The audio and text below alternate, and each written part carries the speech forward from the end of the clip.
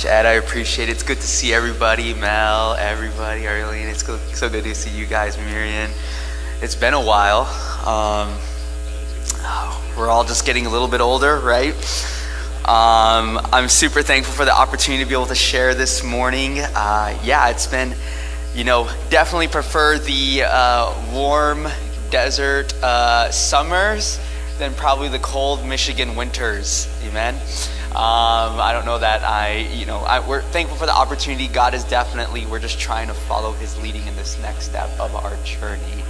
It was a blessing to be here for about a year. I've been at Thunderbird Academy. I'm finishing up my 5th year there. And it's been a blessing to work with young people. They just have a sincerity of heart. They pull no punches. With kids, it's kind of what you see is what you get. And that's what I've enjoyed about working with young people so much. Even as I reflect on my time being here at Peoria Sun Cities, I remember one of the things that scared me the most was helping to teach prayer meeting. Pastor Greg told me you have to teach for a full 50 minutes. For a full 50 minutes, I can barely talk for about 20 to 30 minutes for a sermon. A full 50 minutes. And little did I know, about a year later, I'd be teaching 4 50-minute classes at Thunderbird Academy. So the Lord was just kind of preparing me. He was like, well, if you can't do 1, how about 4? We'll give you 4 of them. So he has a sense of humor. But it's definitely been a blessing. It's one of those things is, as you teach and preach and you participate in ministry, you learn more about yourself, your calling, and you learn more about the Bible. So it's definitely been a blessing. I'm going to be in Matthew chapter 18 this morning. If you'd like to join me there in your Bibles, Matthew, the first book of the Gospel, Matthew chapter 18. I've been going through the book, The Desire of Ages. I don't know if you guys have ever read that book. It's an incredible book. I found myself as a young person trying to read The Desire of Ages for a very long time, and I struggled for a very long time to finish it. It's such a beautiful book, but it's over 80 chapters. Over 80 chapters. That's a lot of chapters. I think when I was a kid, the longest book I had read by Ellen White was Steps to Christ, and that's like 8 chapters. Desire of Ages is over 80 chapters, so it's definitely been difficult to finish it. But this year I took up the challenge of trying to do it. So I'm in chapter 68 or 69 now. So we're getting through it, but it's such a beautiful book. And starting in Matthew chapter 18, I want to set the scene a little bit here. One of the beautiful things about this story that we're about to kind of embark on in Scripture is that Jesus is trying to teach his disciples about what it means to be the greatest. What it means to be the greatest. When I was growing up and I was just a little kid, I remember I wanted to be the fastest. When I was growing up and I was a little kid, I wanted to be the smartest. Everything's a competition when you're a kid. When I was in the 1st grade and I was 6 years old, I couldn't wait to be 7 years old.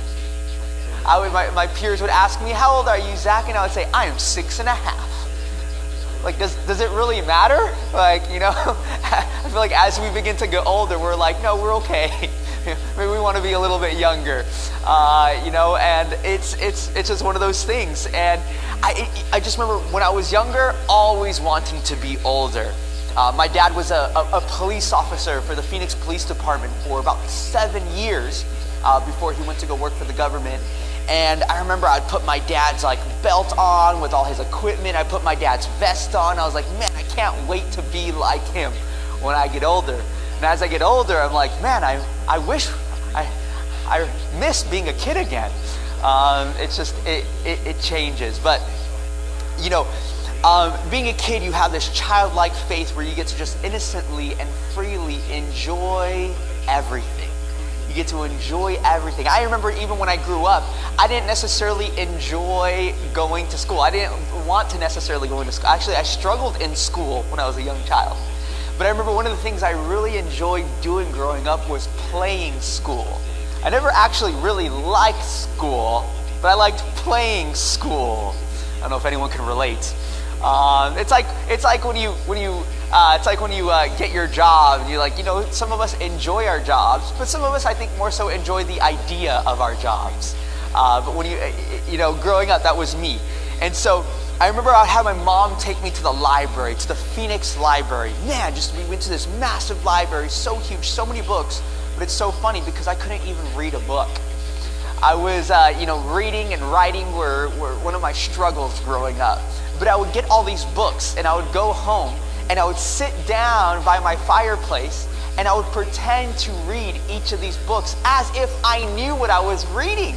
It was so exciting until I went to school and had to do the real thing. It wasn't as exciting. But playing the role of it, almost imagining it, sometimes felt more fun than actually doing it. And I wonder how often we do this with God spiritually. Sometimes we like the idea of being with Him. We like the idea of what life could be like with Him, being in a relationship with Him, enjoying what it means to actually serve Him. But even His disciples came face to face with this experience when they were confronted with the reality that to serve Him would require some hardships. Like, it's fun to think about it, and sometimes it's even fun to do it, but there are other times when we really go through it, it's very difficult. We have to be resilient. Even in this time of, COVID, I think everyone's kind of over this, this whole COVID situation and everything we've gone through, but especially our young people. Working at Thunderbird Academy, the Lord has blessed us in phenomenal ways. Numbers have stayed about the same. We've been in person since August, during the whole pandemic. But what was very interesting, some of the challenges that we found young people facing around the United States, around the U.S., is being at home and trying to do remote learning. Now, don't get me wrong, some of our students love remote learning. They love just kind of waking up out of bed and going straight to school, right? Not having to get up early or get ready. They just love crawling out of bed or staying in bed while they do homework and while they practice learning. But we actually had to get some students out of state because they could just not, for some reason, playing school and acting like you were going to school was different for them than actually being in school. There's a blessing when you're around people, right, church family? There's a blessing when you're able to gather together in community and to enjoy what you have as a church family, with your family, with the community. And so, in this situation we're about to get into, Jesus is trying to wake the disciples up to the reality of what it actually means to be a Christian, what it really means to begin to live this spiritual reality of Christianity. I think of famous people all the time. One of the people that I was obsessed with at the beginning of this year is a guy by the name of Jeff Bezos. I don't know if you guys have ever heard of Jeff Bezos. He's the creator of Amazon. He was the CEO, the guy who built Amazon. He's one of the richest men in the world. It's between him and Elon Musk. They keep fighting for that position of richest person in the world. And here's a funny thing about Jeff Bezos. Jeff Bezos is a man who's probably accomplished it all. They say he has enough money to buy entire states. Theoretically, people speculate that he has enough money to end world poverty and then some more. Now, I don't know how true that actually is, but here's what's funny about Jeff Bezos. There was a time where Jeff Bezos felt like he had it all. He was the greatest. He imagined what would it be like to be on top of the world, and he had absolutely everything. One of the most successful companies in the world, not just America in our time. And one day he decided to, he wasn't going to retire, but he took a step back from Amazon. He had been working for so long. He had built up so much success. He was done with it. And so the story goes that Jeff Bezos took a step back. He took a step back from what he was doing. And this is what I find so interesting. He wanted to pursue one of his dreams, which was to travel to every beach in the entire world. Now, I don't know about you, but that sounds like fun to me. I would love nothing more than to take some time and to travel with my beautiful wife to every beach in the entire world. I would happily do that, okay, if I could afford to do it, all right? So he did this. He did that in about a year, even less than a year. He successfully traveled to every beach, spent time there, went to the nicest resorts, and guess what happened when he was done with it? He was bored. He was bored. He did it all. He did what he thought he wanted to do, and when he got done with it, he's like, well, now what? Like, I have it all. What more could I possibly do? And so he went back to Amazon to begin working again. There's something about this idea of being the greatest, imagining what it would be like to actually live this experience, that's so attractive and enticing. But what we see in this world time and time again with celebrities and with influencers and all different types of important people in our culture is that when they get there, it's never enough. There's always more. A very intelligent and a very well-respected comedian, Dave Chappelle, his father once told him, Dave, when you get there, and you get to the big leagues, and you're funny, and you're making money off of comedy, he said, just pick a number. And he's like, what? Just pick a number. And what he meant by that is it's never going to be enough. So at some point in your life, you have to decide, when is it enough? When is it enough? I think of Muhammad Ali. He was one of the greatest boxers of our time. Float like a butterfly, sting like a bee. I was a boxer growing up, and I thoroughly enjoyed boxing in my younger years when I was a teenager. I enjoyed boxing, and I looked up to Muhammad Ali as one of the greatest. And then there was this young man named George Foreman. Maybe you've heard of his grills. Maybe you have one of his grills, a George Foreman grill. George Foreman was this young, up-and-coming boxer, ready to be the greatest. He wanted it. And as he fought Muhammad Ali in the ring, who was much older than him, he still lost to him. And that loss so impacted George Foreman that when he went back into his green room to rest and recalibrate and think about how he just got defeated by the world heavyweight champion, Muhammad Ali, he couldn't do anything but drop to his knees and pray. It was in being defeated in his process of being the greatest that he dropped to his knees and prayed to the greatest name that there ever was or ever will be. He prayed to God that day and gave his life to Jesus in a small room after being defeated by Muhammad Ali. You can almost say Muhammad Ali was a secret blessing. You could almost say he unintentionally was doing ministry by bringing George Foreman to his knees. Because it was that day George Foreman became a Christian and began to believe. Because in his effort to become the greatest, in his effort to secure power, he realized that there is only one that is the greatest, and that is Jesus. The name above all names, the name under which every knee shall bow and every tongue shall confess, you, our God. I'm so thankful, church family, that we don't have to fill that role of being the greatest. Jesus already does that. As a matter of fact, what does the Bible say very beautifully when we get to heaven? It says we are given these crowns, and we get the privilege of casting these crowns at Jesus' feet. Because it was all about him. We didn't do anything. It was all him. We just got to receive the blessing of what he was doing. I heard it repeated time and time again this morning during the service. Grady mentioned it, Ed mentioned it, this idea that we get to receive the promises of Abraham. They are bestowed upon us. They are given to us, passed down to us. We didn't earn it. God simply provided it. So we don't have to worry about being the greatest this morning. But if you join me in Matthew chapter 18, the disciples are wanting to know, what does it take to be the greatest? In Matthew chapter 18, starting at verse 1, it says, at that time, the disciples came to Jesus, saying, who then is the greatest? Who then is the greatest in the kingdom of heaven? You would assume that they would think already it would be God or Jesus. But like any student and like any teacher knows, when a student asks a question, sometimes there's an underlying question behind the question. They want to know, how can they be the greatest in the kingdom of heaven? Here's the thing about our hearts. The Bible says that God has put eternity in the hearts of you and me. And the hearts of humanity exists eternity.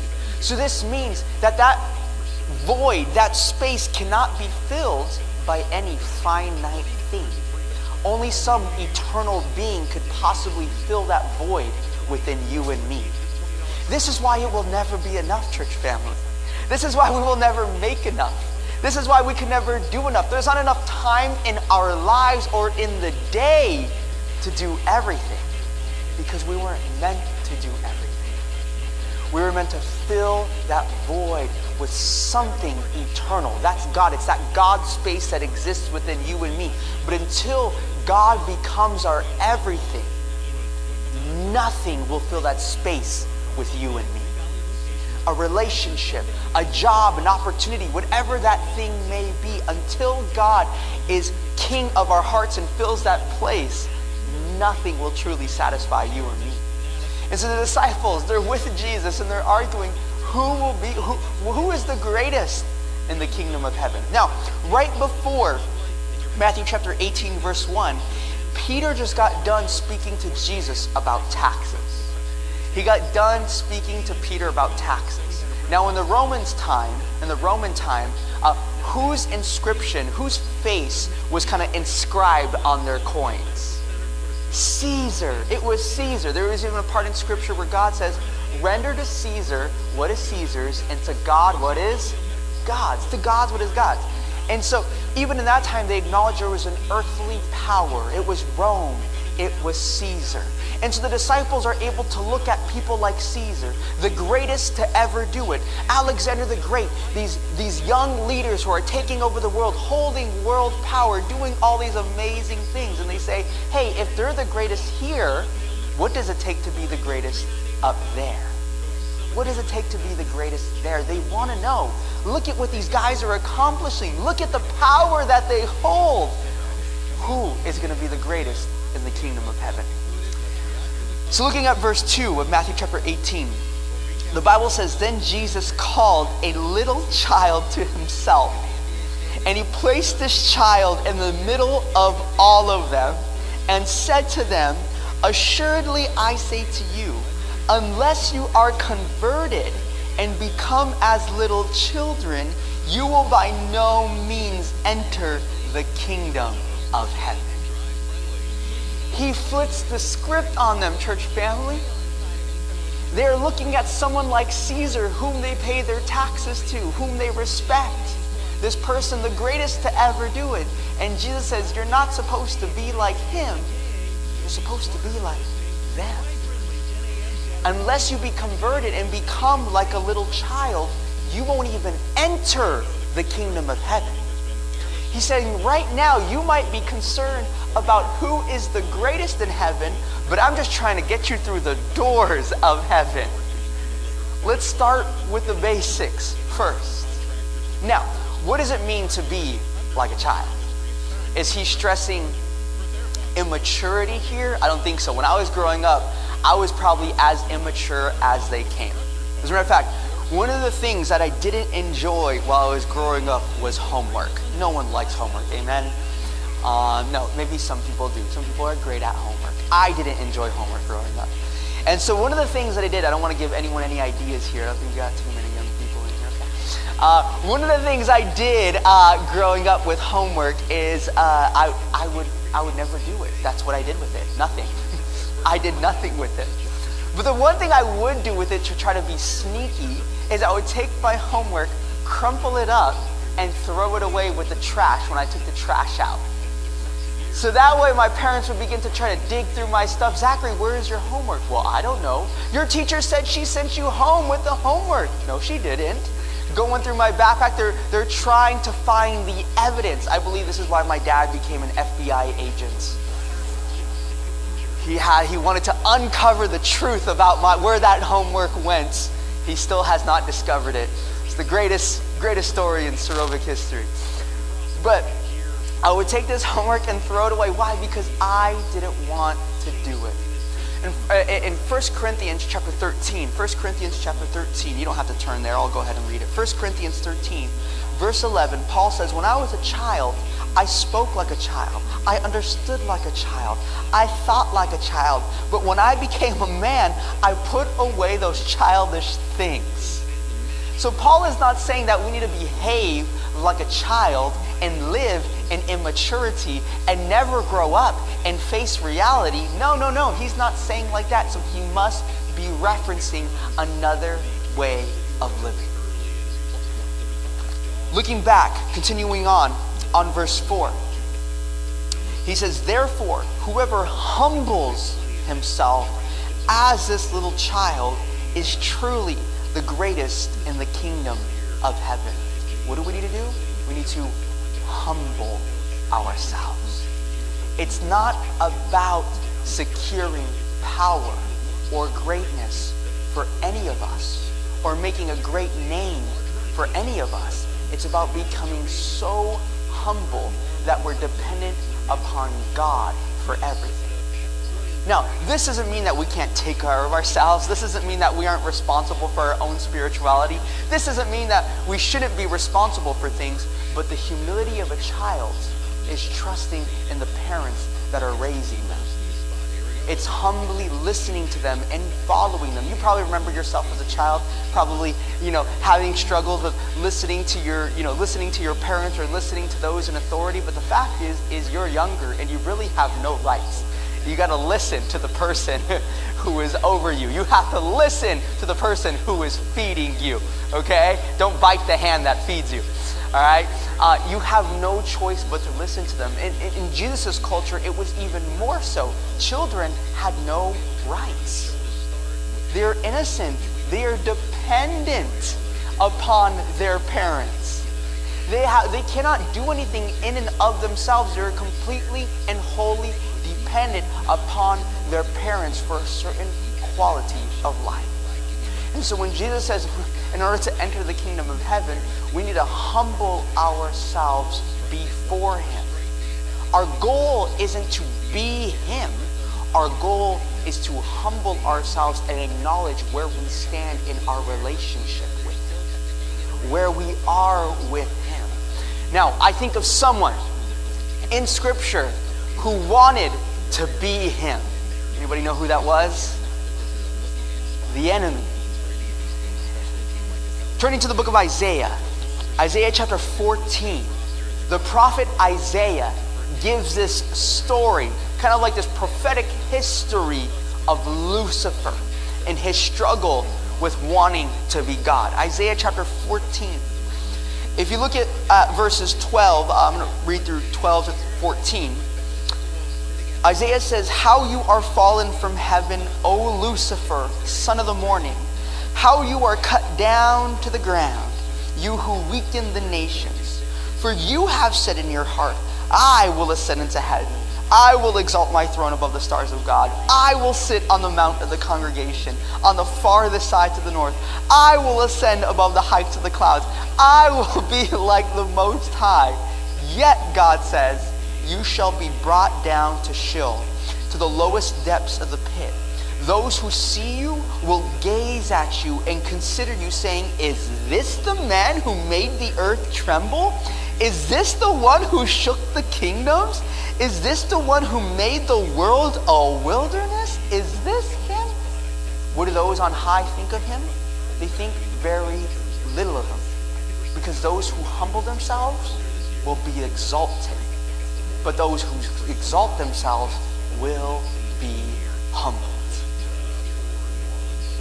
In looking at the story of redemption and the history of mankind, Lucifer has always been trying to do one thing: get us to be God.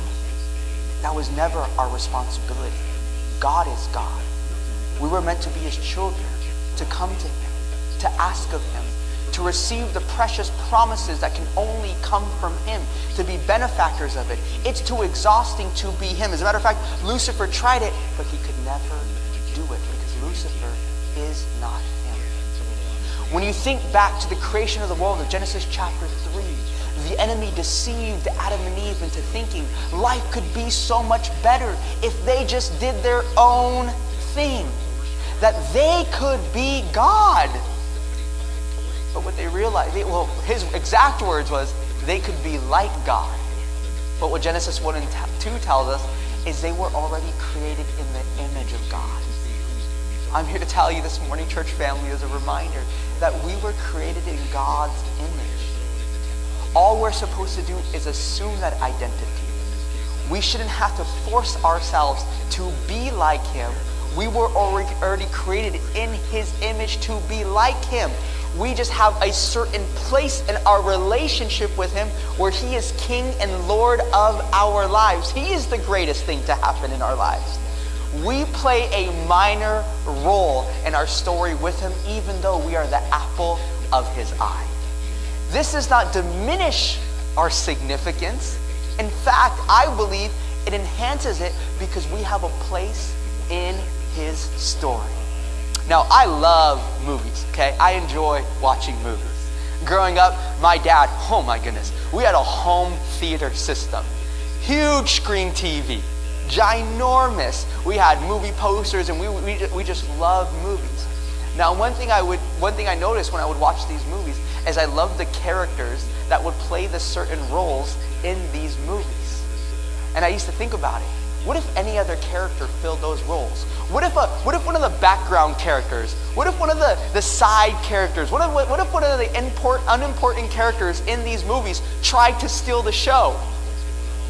It wouldn't be the same because it was never about them. This is all about God. It's all about him. He's the main character in the story, and we exist to glorify him. It's this ridiculous community of love is where we glorify him, and then he loves on us, and then we love him, and it's just this continual cycle of constantly loving him. Now, before we get any ideas of God for being this like selfish, this guy who needs to be in the spotlight, whose ego needs to be stroked, and who needs all the attention of the universe, we need to get a clear picture of what his heart actually is like. If you turn with me to Philippians chapter 2. Philippians chapter 2. Paul writes about Jesus beautifully. It's pretty powerful. Philippians chapter 2. And he talks about this idea of unity through humility. The only way for us to really begin to experience the life God has for us is to become like a child. We've identified that already. To become humble. But what's to say? Why doesn't God assume that position? Why can't God humble himself maybe every now and then? Why can't God be humble as well? Why is it just us? Philippians chapter 2. Looking at verse 5, this is what Paul says.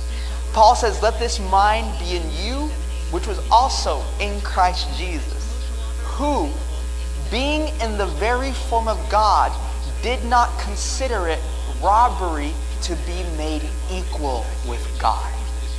Meaning, he who was created in the very image of God, he who has existed before time with God, did not consider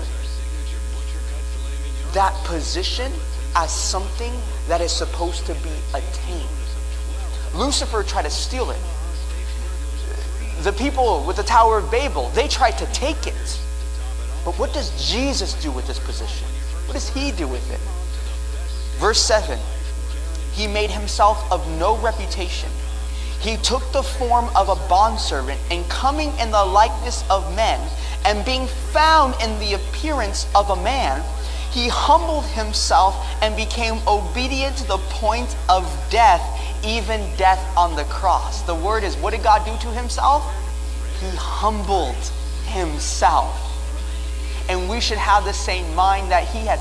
He didn't consider that position with God as something to be taken or as something to be robbed. But as a matter of fact, he gave it up for you and me. Humbled himself to the point of a servant, even serving you and me, even to the point of being humiliated, the Bible says, despised and rejected by men. I always tell my students that there was nothing attractive about Jesus. If you read the prophecies of Isaiah, what do we know about Jesus? It says there is nothing desirable about him that men should want him. What I tell my students is that he probably wasn't good looking. He put himself at a great disadvantage. Even think about it like this, church family. Jesus could have come as Superman, ready to go, in full power and in full array. But instead, he too humbled himself to be like a child, an infant, vulnerable, also needing to be dependent upon earthly parents. So if Jesus honored his father and mother, we have to honor our father and mother. Jesus so humbled himself to show us it's not about power, because it'll never satisfy. It's about humility and finding where do we fit in the plan of eternity. Because that's where we're really going to thrive. That's where we're really going to shine, and we're going to bring so much glory to God. It's going to be amazing, and it gives us a life worth living. Looking at verse 9, because he humbled himself, of Philippians chapter 2, because he humbled himself, the Bible says, therefore, God has also highly exalted him and given him the name which is above every name, that at the name of Jesus every knee should bow, of those in heaven, of those on earth, of those under the earth, and that every tongue should confess that Jesus Christ is Lord, to the glory of the Father. It's all about him. It's always been about him. Where life gets confusing and where it gets complicated is when we make it about you and me. This doesn't mean that we don't have the opportunity of following what we're wanting. The Bible says, delight yourself in the Lord and he will give you the what? He will give you the desires of your heart. The learn we more to delight in him, the more we'll actually discover what we're really wanting and what we're really seeking. The world has clearly shown us, and we can see it in the life of the enemy, that what we think life should be on our own terms isn't that great. As a matter of fact, it's very exhausting and it can become very embarrassing. But when we find our place and our position with the King of Kings, then we begin to fit in and we begin to thrive, because now we're living life as it should be. Matthew chapter 19 in closing. Matthew chapter 19 in closing. This is the second time that Jesus has to address the disciples about this same thing. And I believe it's beautiful. It's beautiful because of where it's positioned in Scripture. In verse 13 it says, the little children were brought to him, that he may put his hands on them and pray. But the disciples rebuked them. The disciples prevented the women, the children, the parents, the family from coming to Jesus. You know, if Jesus was the greatest in history, if Jesus was one of the greatest people in history, and he was performing miracles, the deaf could hear, the blind could see, the mute could speak, the paralyzed could walk, the dead could rise. Surely this guy was a miracle working person. There was something different about him. If I saw him, I would want to bring my child to him. But because of everything he was doing, the disciples, they thought just anybody could not come unto him. Maybe a king, maybe Caesar could approach him, but a little child? No. That would lower him and our value. It would diminish the way we see him. They did not want to tarnish the reputation of Jesus by a child coming to him, so the disciples refused the children to come to him. Now, I want to think soberly for a minute and think with me, church family. How often do you and I, without even thinking about it, sometimes prevent people from coming to Jesus? How often do you and I might prevent somebody unintentionally by coming to Jesus, either because of what we think about them, either because we believe they're supposed to behave some way, or they're supposed to look like something, or they're supposed to have some type of reputation or some type of prestige. Before they come into the church, they're supposed to look away or act a certain way before they can come unto him. The disciples, they meant well, but they were preventing those who needed him from coming to him. It is my prayer that we acknowledge it is not our responsibility to put ourselves in a position where we're judging somebody and preventing them from coming to the King of Kings. The book of Hebrews says, come boldly before the throne of grace to receive the grace that you need in your time of need. It is not our responsibility to prevent someone from coming boldly to the King of Kings. Jesus tells his disciples Let the little children come to me, and do not forbid them, for as such is the kingdom of heaven. The Bible says he laid his hands on them and departed from there. He wanted to bless them. He wanted to be there with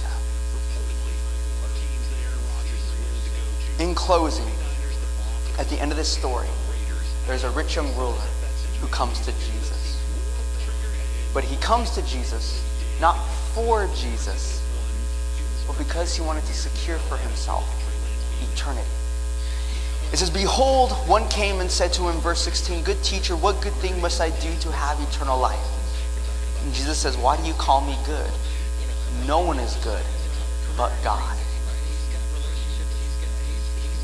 He says, but if you want to enter the kingdom of heaven, you must keep the commandments. So he goes through the commandments. But jumping down to verse 20, this young man said to him, all these things I have kept from my youth. I grew up in the church. I did all these things. He said, what is the thing that I still lack? Think about it. No one told him that he was lacking. But the rich young ruler comes to him because he's empty. He has it. He is the greatest. He is rich, he's young, and he's a ruler. No one told him he was lacking anything, but he knows he's lacking something.